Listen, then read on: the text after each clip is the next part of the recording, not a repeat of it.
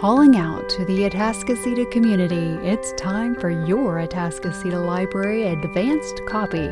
Get your notes and news now. Hello, Atascocita community. Welcome to the Atascocita Branch Library Podcast Advanced Copy. It is April 7th, 2023. This month marks National Donate Life Month, so be sure to check out our resources and events related to this important topic. In our segment, What's My Read?, we'll visit with staff on what they are reading now. And don't forget to mark your calendars for our exciting upcoming programs, including Grow with Google Small Business Boot Camp. This series of online courses helps you whether you are a brick-and-mortar business, home-based, or e-commerce, in order to be found online for people to do business with you. Now, this is a series of online courses with Grow with Google. They are Wednesday mornings at 10. So there was one this past Wednesday, April 5th, and that was Get Your Business on Google. And then the upcoming Reach Customers Online on April 12th, Intro to Google Analytics on April 19th, and Learn the Basics of Google Ads on April 26th. Each of these have their own Zoom link, so we do ask that you register online. There are QR codes throughout the library that you can scan with your phone, or you can go to http://tiny.cc/ATA Bootcamp. That is Grow with Google Small Business Bootcamp, Wednesday mornings at 10 on April 5th, April 12th, April 19th, and April 26th. April is National Donate Life Month, highlighting and educating on the importance of organ donation. Longtime listeners recall Marion and Kim sharing the importance of heart health in previous episodes. They visit with us again to talk about Donate Life Month. Hello, this is Miss Kimberly, and we have a special guest. We interviewed him once before, last year, for Heart Health Month, and we brought him back because he's had some recent developments in his health life. So I want to introduce you to my husband, Marion. Hello. So why don't you tell us what the big update is since we last spoke to you on this podcast? Well, for New Year's, I got a new heart, or heart transplant for people if I don't want to say new heart and they think like new. So yes, heart transplant. Got a transplanted heart. I got a used organ. Yes, so you're part of the used organ club now. Yes. Well, no, tell us about how when you got the call. Well, after waiting almost 6 years. You waited 5 years, 10 months, and 6 days to get this while you were on the LVAD, left ventricular assist device. So I ran on batteries for almost 6 years. New Year's Eve, the 30th, as most people don't understand that the call can come at any time, any moment, without just out of the blue. You always expect it. Well, you expect that it's going to be unexpected. We always expected it to be, at midnight, middle of the night, we have to wake up and try to get going. But I had went to cardiac rehab, of all things, that day, and I was coming home to get some stuff ready for New Year's, stopped at Walmart, when I received a call from a number I'd never seen before. Typically, we thought it would come from a 704 number, which is all the medical center. If you get a call from Memorial Hermann, it's a 704 number. So we always expected, hey, it'll come from a 704 number or a coordinator. Did not come that way. Came from a random person's cell phone. Well, somebody that works at the hospital. I didn't answer the phone because I was parking the car, so they called my wife. Which is me. And I was here at work, and I got the call. And it was funny because earlier in the day, I had said something to somebody about there are more heart transplants between Thanksgiving and New Year's than any other time of the year because a lot of people get head injuries and stuff like that. We don't know what happened to the donor yet. We hope we will learn someday, but it won't be for a while. But I got the call here and I saw the number, and I normally don't answer any number I don't recognize. And since it wasn't a 704 number, I initially wasn't going to answer it, but then I thought, I better answer this one. I just got a vibe. And so I answered it, and they asked for him. And I said, I'm sorry, he's not here with me. What can I do for you? And she said, it's very, very urgent that we speak to him immediately. And I said, okay, I will try to get him on the phone. And I was almost positive that's what the call was. I knew in my gut that's what the call was. And so I immediately started trying to blow up Marion's phone to get him to answer the phone. So I was texting him, Facebooking him, calling him. And in between of them calling me, he had called them back. And they said that they had accepted a heart on his behalf. And they wanted him to get to the medical center immediately because the surgery was scheduled for 8 o'clock. It was 2:30. Now, we know lots of transplant people. We don't know anybody who got the heart on the first try because there's dry runs, you could say. They pull the organ out and it's damaged in some capacity, or something was wrong with the heart or whatever organ we're talking about. And so we fully expected that whenever our turn came, that it wasn't going to happen the first time. And not only was it, yes, it's going to happen tonight, it's happening in 6 hours, roughly. And what a mad dash happened after that. So, I mean, and being that it was New Year's Eve, and that I actually had it on New Year's Eve, as you can imagine, that was a very crazy time. Not expecting. We had guests at the house. Yeah. And to my wife's point, she also said, I had said the exact same thing at rehab to my nurses because they had asked me, so do you have any idea about your heart when you're going to get it? And I was like, the funny part is it's New Year's. This is the biggest time of the year to get. I said, they could call me while we're standing here talking. And funnily enough, I got that call. 45 minutes 45 minutes later, they called. And when I called back to talk to my nurse, I was like, we tried to call her. I was like, I'm not going to make it to rehab. She's like, why? I was like, I got my heart. She's like, what? It's like, we just talked about that. I was like, yeah, literally. So it was a very mad dash. I mean, like she said, I saw the call. They left a message. I parked the car. I don't normally answer my voicemails immediately because I hate voicemails because they take too long to listen to. But I was like, okay, let me just. As soon as I heard this is Memorial Hermann, I need to speak with Marion Darnell, I was like, I didn't even finish the message. I just called that number straight back. And as I'm talking to them, I'm about to hyperventilate in my truck. Kim is blowing my phone up, and I'm trying to. I want to message her that I'm on the phone with them, but just I got it. So I was like, okay, I'm leaving right now. I got in my car. I'm not really sure how fast I was driving because. As my wife likes to put it, I have 2 speeds, on and off. And at this point, I'm running on adrenaline. I've been told something I've been waiting for a very long time has finally occurred. My brain wasn't functioning very well, and I was like, who do I call? I called Kim back immediately. Of course, Kim was like, it's the call. And then she's like, yeah, it's the call. Can I just add in that I said I was here at work, and I was about to work on a display. So I had this giant roll of paper in my hand, scissors, pencil and stuff, and I'm holding this. I get the call. It's on my headset.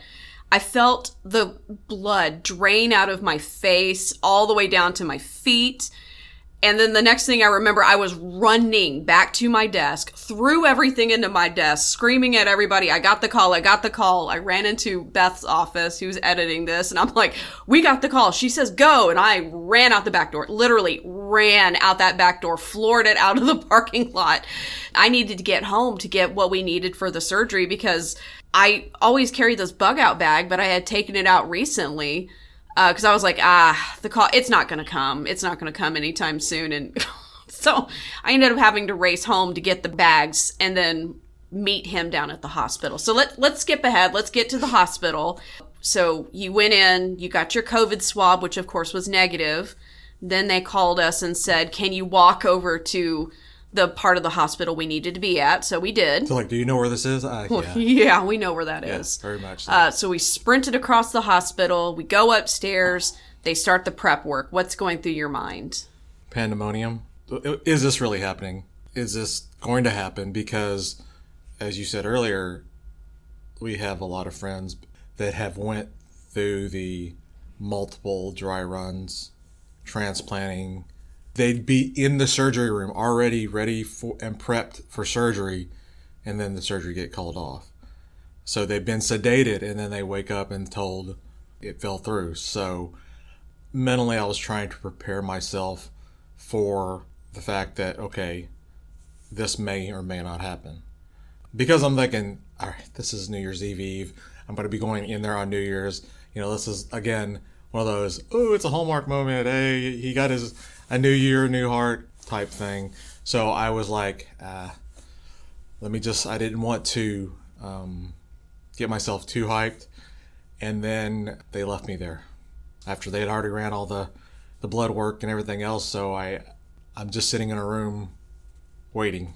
With me in the corner. With her in the corner. But still, it was high anxiety time. Yeah, that is a mild way to put it. And of course, it can't give you anything for anxiety right before you're about to go into surgery. So I just had to sit there and contemplate. Not only is this going to happen, but will I survive? Because that's, I guess, the other point that you got to take into consideration. I lived a very normal life for an LVADer, for somebody with my heart condition, waiting on a transplant.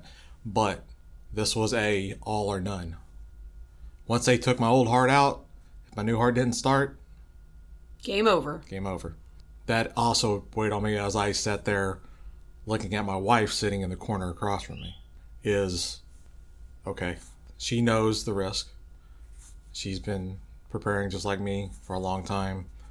I believed that God was going to provide and I was going to be okay, but there's still that part of my mind that was, will this be the last time I see her on this side of heaven? So I think one of the coolest things about that particular night, I mean, the whole thing was neat, but there's so many doctors that round on that floor, and it just so happened that the rounding doctor that night was our doctor, the main one that's been taking care of Marianne for all this time. It was Dr. Nathan, and he actually came to talk to us, comfort us, talk to us about the heart and how he felt about it, and, you know, do the last bit of the super scary paperwork, as I like to call it, to the warnings, the risk assessments and stuff. So he was the last doctor to come in and talk to us, and then you got rolled away to go to surgery. And in many ways it was comforting to have him confirm, because we do have faith in Dr. Nathan and that he had always had my best interest at heart, especially at heart. At heart. But on bump over the years of having to work with us directly. So it helped. Yes. It definitely helped. Also, it was I couldn't believe that my pastor managed to get there basically 10 minutes before 10 minutes. It was time to go. He ran in, says, I'm clergy. They let him in. Then it happens. Then it happens. Waking up from that, you know, of course, waking up, I wasn't sure if I was just coming out of sedation or if I actually had the heart. But yeah, it was pretty clear once I started feeling it. So I can speak to that because Marion was quite drugged. The surgery did go all night. I did not know officially if the heart had been approved because they have to take it out of the donor and transport it, and then they're looking at it and stuff. So they were supposed to come and tell me what was up with it before they actually did it. But I don't know for sure, but we're pretty sure that we saw the heart come in. We saw somebody carrying a cooler into the OR area from the waiting room. So we got to see that. We think, maybe. About 5:30 in the morning, Dr. Jujumian came by, and I said, what's going on? I haven't had any updates. And he said, oh, yeah, he got it. He got the heart. He's doing well, and you'll be able to see him soon. So I got to come in and see Marion very briefly, because when you have a transplant, they have to suppress your immune system, and it's especially suppressed at that time. which was a bummer because I really wanted to stay with him because the whole time he was sick after the heart attack and the LVAD, I was with him for 3 weeks straight. I only slept away one night from him, and that was the worst night ever. It was disheartening, but I understood why, and I guess it worked out in our favor because the next day, I tested positive for COVID. Oddly enough, nobody else in my circle got it. We had guests at the house. His mother lives with us. Nobody else that I know got COVID. And they were all front and center right in front of me. So I guess that worked out that I wasn't around him very much. He did come out of recovery. They had to do another surgery, the washout surgery. He was on ketamine, so he was really, really fun. His nurse was talking to me about he was fighting her quite a bit because he wanted to get the tube out, understandably. He got the tube out, and it was just a fast-tracked recovery, just like he did with LVAD. So he was out in 9 days. We've had a few bumps in the road, I would say, since then.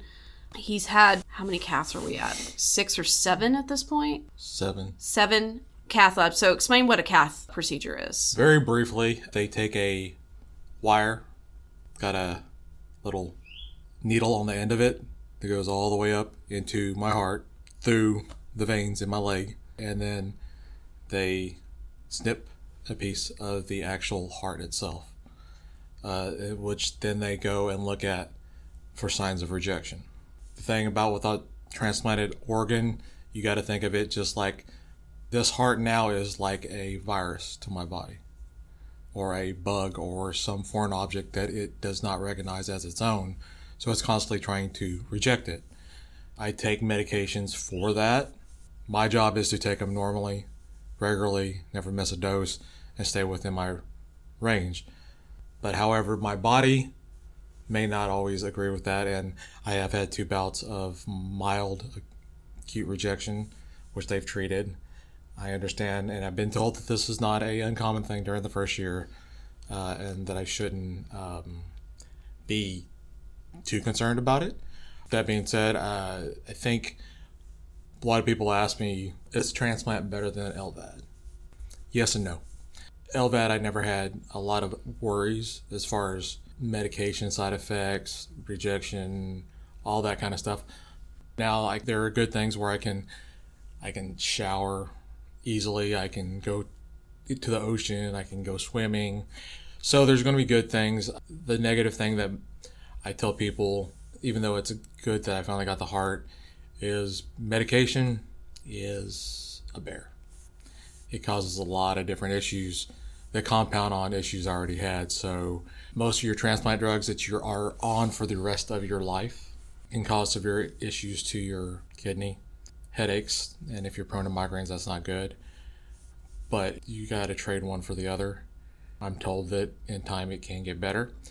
So other anti-rejection drugs can mess with your stomach. There's a lot of side effects to the drugs that you have to take to stay alive. Is it worth it? Yes.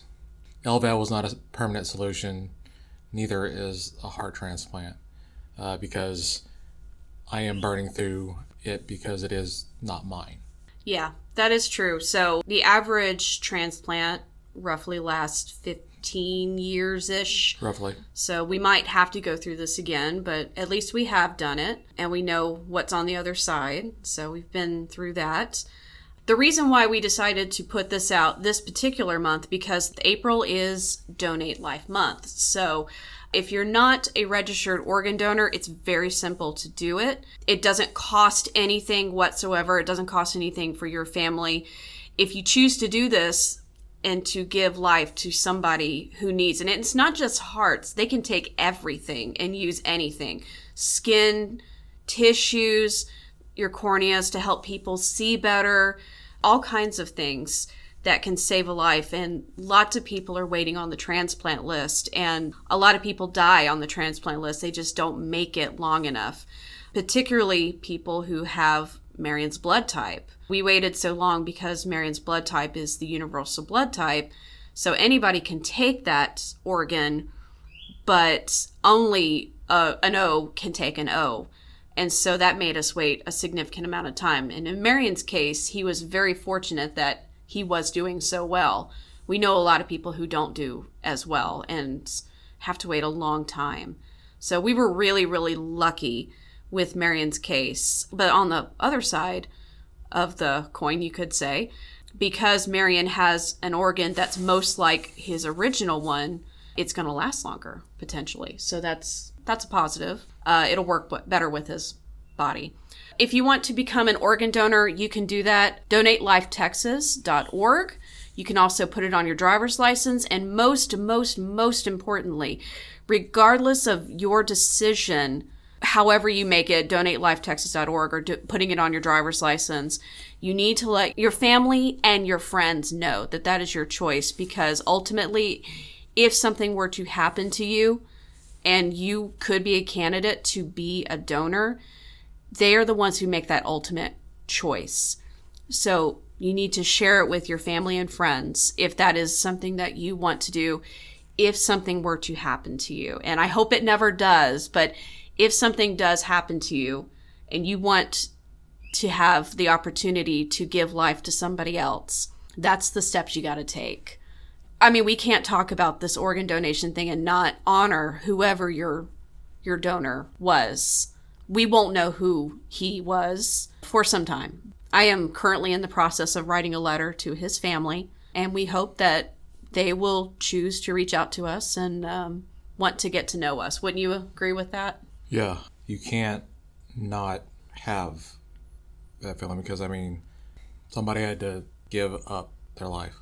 And their family had to make that decision to acknowledge that their life was over, but maybe they can help somebody else. And the thing about it, like she said earlier, even if that donor had checked the box that said, I want to be a donor, had signed all the papers saying, I want to be a donor, the family can still reject it. Yes. So that's why it's very important. You have to let your family know. Even currently, me, I'm a donor. I'm a donor. We're both donors. Because even though I'm a transplant patient, if my liver or kidney or whatever's left of me when I go is still good enough for somebody else, I feel I've had the chance at life. And if it can give it to somebody else, just pass it forward. Please make sure they know that. To me, the hardest thing I think about is, even though, God forbid, something were to happen to Kim or my mom or any of my family that I know are donors, to say, okay, but I know in the long run, especially now, my family is definitely more willing to make that sacrifice because they've seen it for me. I do feel a lot of gratitude for this. Second, well, I guess really for you, in your case, it's a third chance, because the LVAD was your second chance, and now this is your third chance. And so, we have a lot of bad days, a lot of days that you don't feel well, but it's like I like to say, mourn the bad days and celebrate the good ones. Yes. So far it's been a good day, right? So far. So let's celebrate that. Thank you for coming in and doing another interview on this, and hopefully we won't have to interview you about anything else anytime soon, because you're just going to have a normal, boring life. Yes. So I'm Miss Kimberly with Marion, my husband, and I hope you all have a great day. April 14th, on National Donate Life Blue and Green Day, the public is encouraged to wear blue and green and to engage in sharing the Donate Life message, promoting the importance of registering as an organ, eye, and tissue donor. Learn how you can register to be an organ, eye, and tissue donor at donatelife.net. Now it's time for What's My Read? Hi again, everyone. Bree here. This month, I continued my A Court of Thorns and Roses series journey, or more accurately, obsession. I absolutely blazed through not one or two, but the last 3 books of the series. So you could say that I'm easily impressed, quick to swoon, and you would be correct. At most, Miss Sarah J. Maas would take over your entire life, like she did mine. But I think even the most critical reader would, at the very least, have a nice time reading this series. All right, let's get into it. A Court of Wings and Ruin. I read this book over the first few days of the month. The end of A Court of Mist and Fury left me dumbfounded, without words. Absolute tragedy occurred, leaving me teary-eyed and positively outraged. A Court of Wings and Ruin picked up right where the previous book left off, giving me the answers I wanted, and shortly after satisfying the revenge I so desperately needed. Feyre is once again in the Spring Court, only this time she is out for blood, and boy does she get it. After the Wicked Queen's rule, all High Fae of Prythian are back to full power, and naturally, someone else wants to rule. The wall separating Prythian and the mortal lands is facing a threat of compromise as the fairy realm inches closer and closer to all-out war. I call this installment the War Book. It's all about planning, prep, and execution of war. This book showcases the inner circle's cunning and intelligence and extent of everyone's power. Like Amren is a complete beast. There are so many players in this book, and I was really impressed at how Maas wrote such well-rounded characters. I genuinely giggled at parts, and I was also filled with rage at parts, especially at Tamlin, and felt many, many other emotions throughout my time with this story. By the end, oh my gosh, I was a mess. I was completely, fully sobbing. I give this book a 4.75 out of 5. A Court of Frost and Starlight. Libby really pulled through for me by letting me know that my hold for this book was ready a day before I finished A Court of Wings and Ruin. People on the internet hated this book, but I'm happy that I read it because I really liked it. This book was significantly shorter than the others by about a third, so it was a cheeky little weekend read. I call this book the fan fiction installment because we get to enjoy the characters' joy and triumphs and friendship and love, and it's really, really sweet, especially when you are as invested in each character as I was. I will give this book a 4 out of 5. A Court of Silver Flames. I honestly didn't know where Maas was going to take it from here. It seemed like a natural ending to the series, so I was kind of apprehensive about reading the final book. It seems like a trend with me in this series, but I was wrong. This book rivals A Court of Mist and Fury for my favorite of the series. It focuses on Nesta, who is Feyre's sister, and I lovingly called this book the mental health installment. Nesta seems to be struggling with PTSD that's running concurrently with profound depression, and as someone who has faced trauma myself, the dialogue in her head is quite relatable, and it made me feel really connected to her character. This story is about her overcoming her pain and finding her way back to herself, or rather, finding her way to herself for the first time. Also, if you thought Feyre was powerful, Nesta is a whole other animal. People online really hated Nesta's character, but I thought she was incredible and probably my favorite character of the whole series. I think this is because the depth of her character exhibited more humanity than other characters. Like, she committed good acts, and that's great, but she also did bad things, sometimes to serve no one but herself, like we all do from time to time, and this was refreshing to me. This book follows the friends with benefits but can't stay friends trope. Vengeance is a theme that is interwoven into multiple character storylines, and I am always a fan of that. And there are chapters that absolutely terrified me, that had me thinking to myself, I need not read this before bed. Also, and maybe most importantly, is Cassian. Just Cassian. He is everything. I do not think that I'm being generous when I give this book a 6 out of 5. Criticisms for the A Court of Thorns and Roses series. I would like to point out the lack of diversity in this series.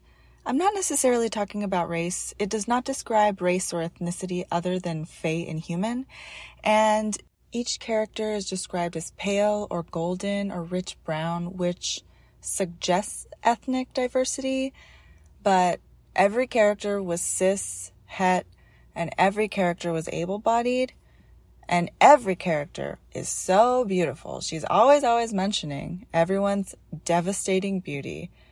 Then, 3 books in, at least 2 LGBTQ plus folk are represented, and I was happy to read that, though I did kind of feel like They may have only come from fans' criticisms, as it was kind of random. I think this series could be triggering for readers sensitive to abuse, as it occurs on more than one occasion and at the hands of more than one character.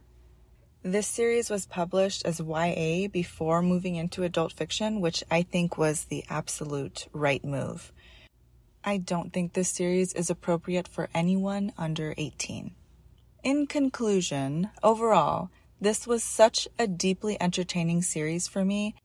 I'm not the type to reread books, but just like I have a comfort TV show that I rewatch frequently, I know that I will read this series over again. Also, side note, if you've never matched music to the books that you're reading, you should try it. It deeply enhances the whole reading experience, and it bridged the gap in between opportunities to read for me. Paramore's This Is Why album dropped around the time I began reading this series, and I was able to easily match songs or situations to characters. If you're reading this series, I really, really recommend this album to accompany it. Okie dokie, that's all for me. Thanks for listening, and I'll talk to you guys next month. Bye. My read lately has been a series that's ongoing. It is The Lost Metal by Brandon Sanderson. It is Era 2 of the Mistborn series. It originally came out in the trilogy with the Final Empire, and this is an exploration that Brandon Sanderson has been doing on technology, magic, mythology, religion through various eras. And so he started, the first era was kind of the establishment of mythology and religion in this part of his Cosmere. Era 2 started out more of a kind of westerns into first industrialization of this region, and they then begin to tie in Cosmere elements. So Brandon Sanderson has several different series, but they are all tied together in the Cosmere.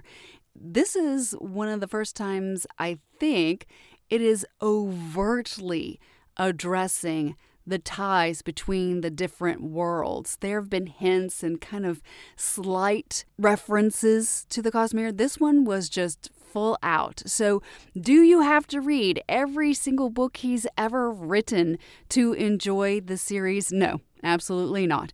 Would I encourage you to read at least these series in order? Absolutely.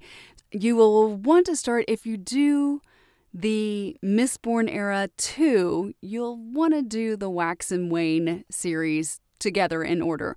But you don't necessarily have to read the first era before you read the second era, and you don't have to read all the various other series he has going. They are extensive.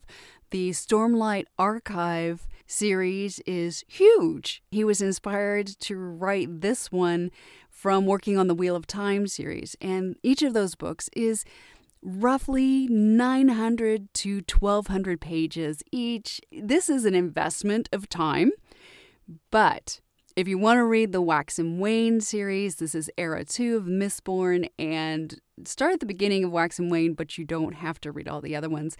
I found The Lost Metal to be, you really could feel it was wrapping up the era from the very beginning. The way the introduction is given to you, it was absolutely telegraphing what was going to happen at the end. So there weren't really any surprises per se. It was more, how did they get there? That was the adventure. How they're pulling all these things together and laying the groundwork for the next series. So I really enjoyed it. I do the audiobook of these, of course, as I've said before, and I went through it very, very quickly. I think it was 3 days in total of listening, and it was a really, really engaging read. Very much recommend pretty much any Brandon Sanderson book, but I found the Wax and Wane Era 2 of Mistborn very, very fun. A little different flavor from his other books. It's a little more sassy, a little more sarcastic, and I really, really enjoyed them. So that was The Lost Metal, the last of the Wax and Wane series by Brandon Sanderson. There are a lot of great programs coming up in April, including our book club for ages 18 and over, that's Lit Chat. This month, they are discussing The 40 Elephants by Aaron Bledsoe. You can check out the previous Lit Chat podcast to hear what PJ and Bonnie thought of the book, as well as join them on April 13th at 1 p.m. to share your thoughts with others. Teen Book Club is also on April 13th. Now that's at 5 p.m. This is a no-pressure book club for teens ages 13 to 18, and you can choose any book to read. The theme this month is science fiction and fantasy. Readers of manga, graphic novels, books, and audiobooks are all welcome. Even if you haven't read anything new lately, you can still join them at Teen Book Club, August 13th at 5 p.m. We have something new for our tweens ages 8 to 12. It's Tween Time. April 17th from 4 to 4:45. Hang out, have a snack, make a craft, learn something, make new friends, and have fun. Each time we meet, we will do something new. Registration is required, so visit hcpl.net/events and search for Tween Time at the Atascocita Branch Library. Thank you for listening to the Atascocita Branch Library Advanced Copy Podcast. We hope you enjoyed this visit with the staff of your local library. Don't forget to visit us at the library to check out new reads and share in great programs. Stay tuned for our next episode in May as we prepare for Summer Reading 2023, all together now. You've been listening to Atascocita Library Advanced Copy. Find information on media used and resources mentioned on our podcast webpage. This podcast is produced by the staff of Atascocita Branch Library, a part of the Harris County Public Library System. Funds for the podcast are provided by a grant from Best Buy through the Friends of Atascocita Library. Find out more about this 501c3 organization at foal.ws. That's FOAL.WS.